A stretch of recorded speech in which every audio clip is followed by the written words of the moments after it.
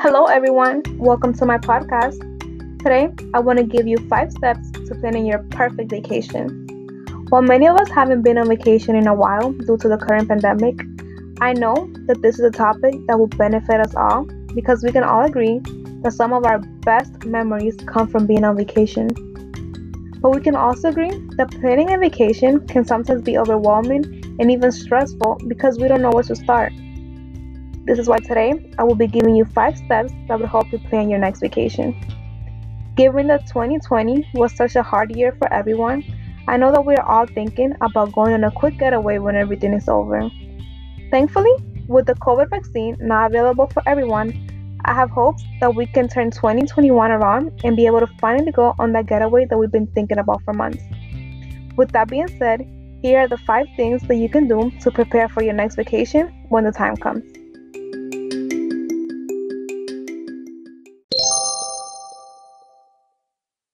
The first step is to set your budget. This is important because it will keep you from spending way more than you should, but also it will help you determine what you can afford or how much you need to save to be able to afford what you want. It is important to have this number that you set on in mind while making decisions on hotels, flights, or rentals because it will help you filter your search and give you a starting point. And when I say set a budget, I really mean set a budget and stick to it. It is really easy to want to give into temptations and go all out, but the truth is, we all have responsibilities, and you don't want to come back home from your vacation feeling guilty because you overspent. And now you feel like you have to take extra shifts at work to make up for the extra money spent.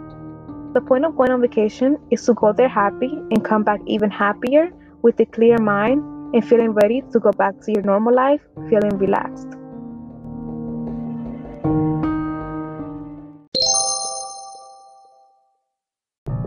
After you have a budget, the next thing to do is set dates.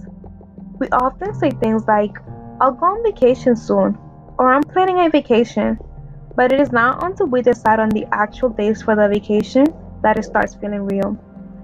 You need to set on days for the vacation and request them off work, school, or whatever you have going on as soon as possible, because it is very easy for things to come up and push back your vacation until it just never happens. So make sure that you prioritize your vacation if you need to.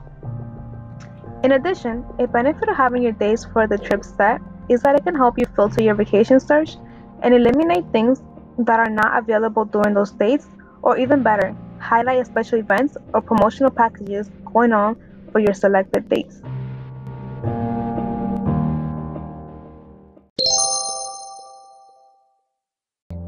Step number 3 is to make a list of potential places you would like to visit. While some people may already know where they want to go, I always recommend making a list, not only because it will give you different options, but also because there are many things that may lead you to having to switch your destination, such as the season there not being the best for what you intend to do. For example, you're planning on going tanning, but you realize that it's rainy season and that it's always cloudy, so you won't get the sun that you wish. Or you may realize that this place is a little bit over your budget. Or you wanted to drive, but this place requires you to take a flight, which is inconvenient for you. Or maybe simply the hotel you wanted to stay at didn't have any open availability for your set dates. So it is always good to keep your options open and be willing to look into other places that fit your preferences more.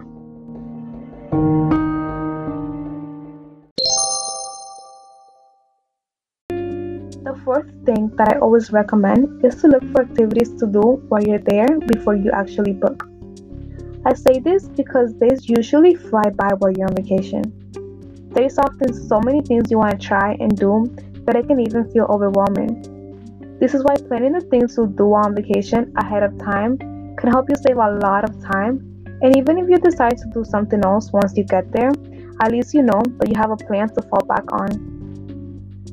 On the other hand, another reason why I recommend looking for activities before booking is because sometimes you might even realize that there's really not much to do there, and you might realize that you won't have as much fun as you wish, and decide that it is better to look into other places from your potential list of destinations.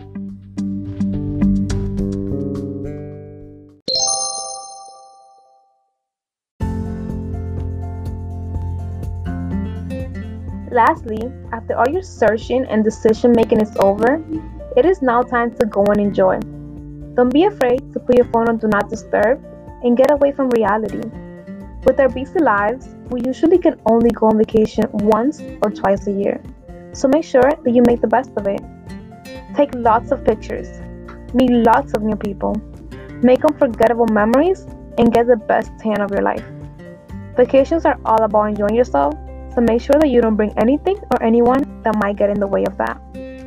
You have taken all of the steps necessary to be where you are, and it is now time to simply enjoy.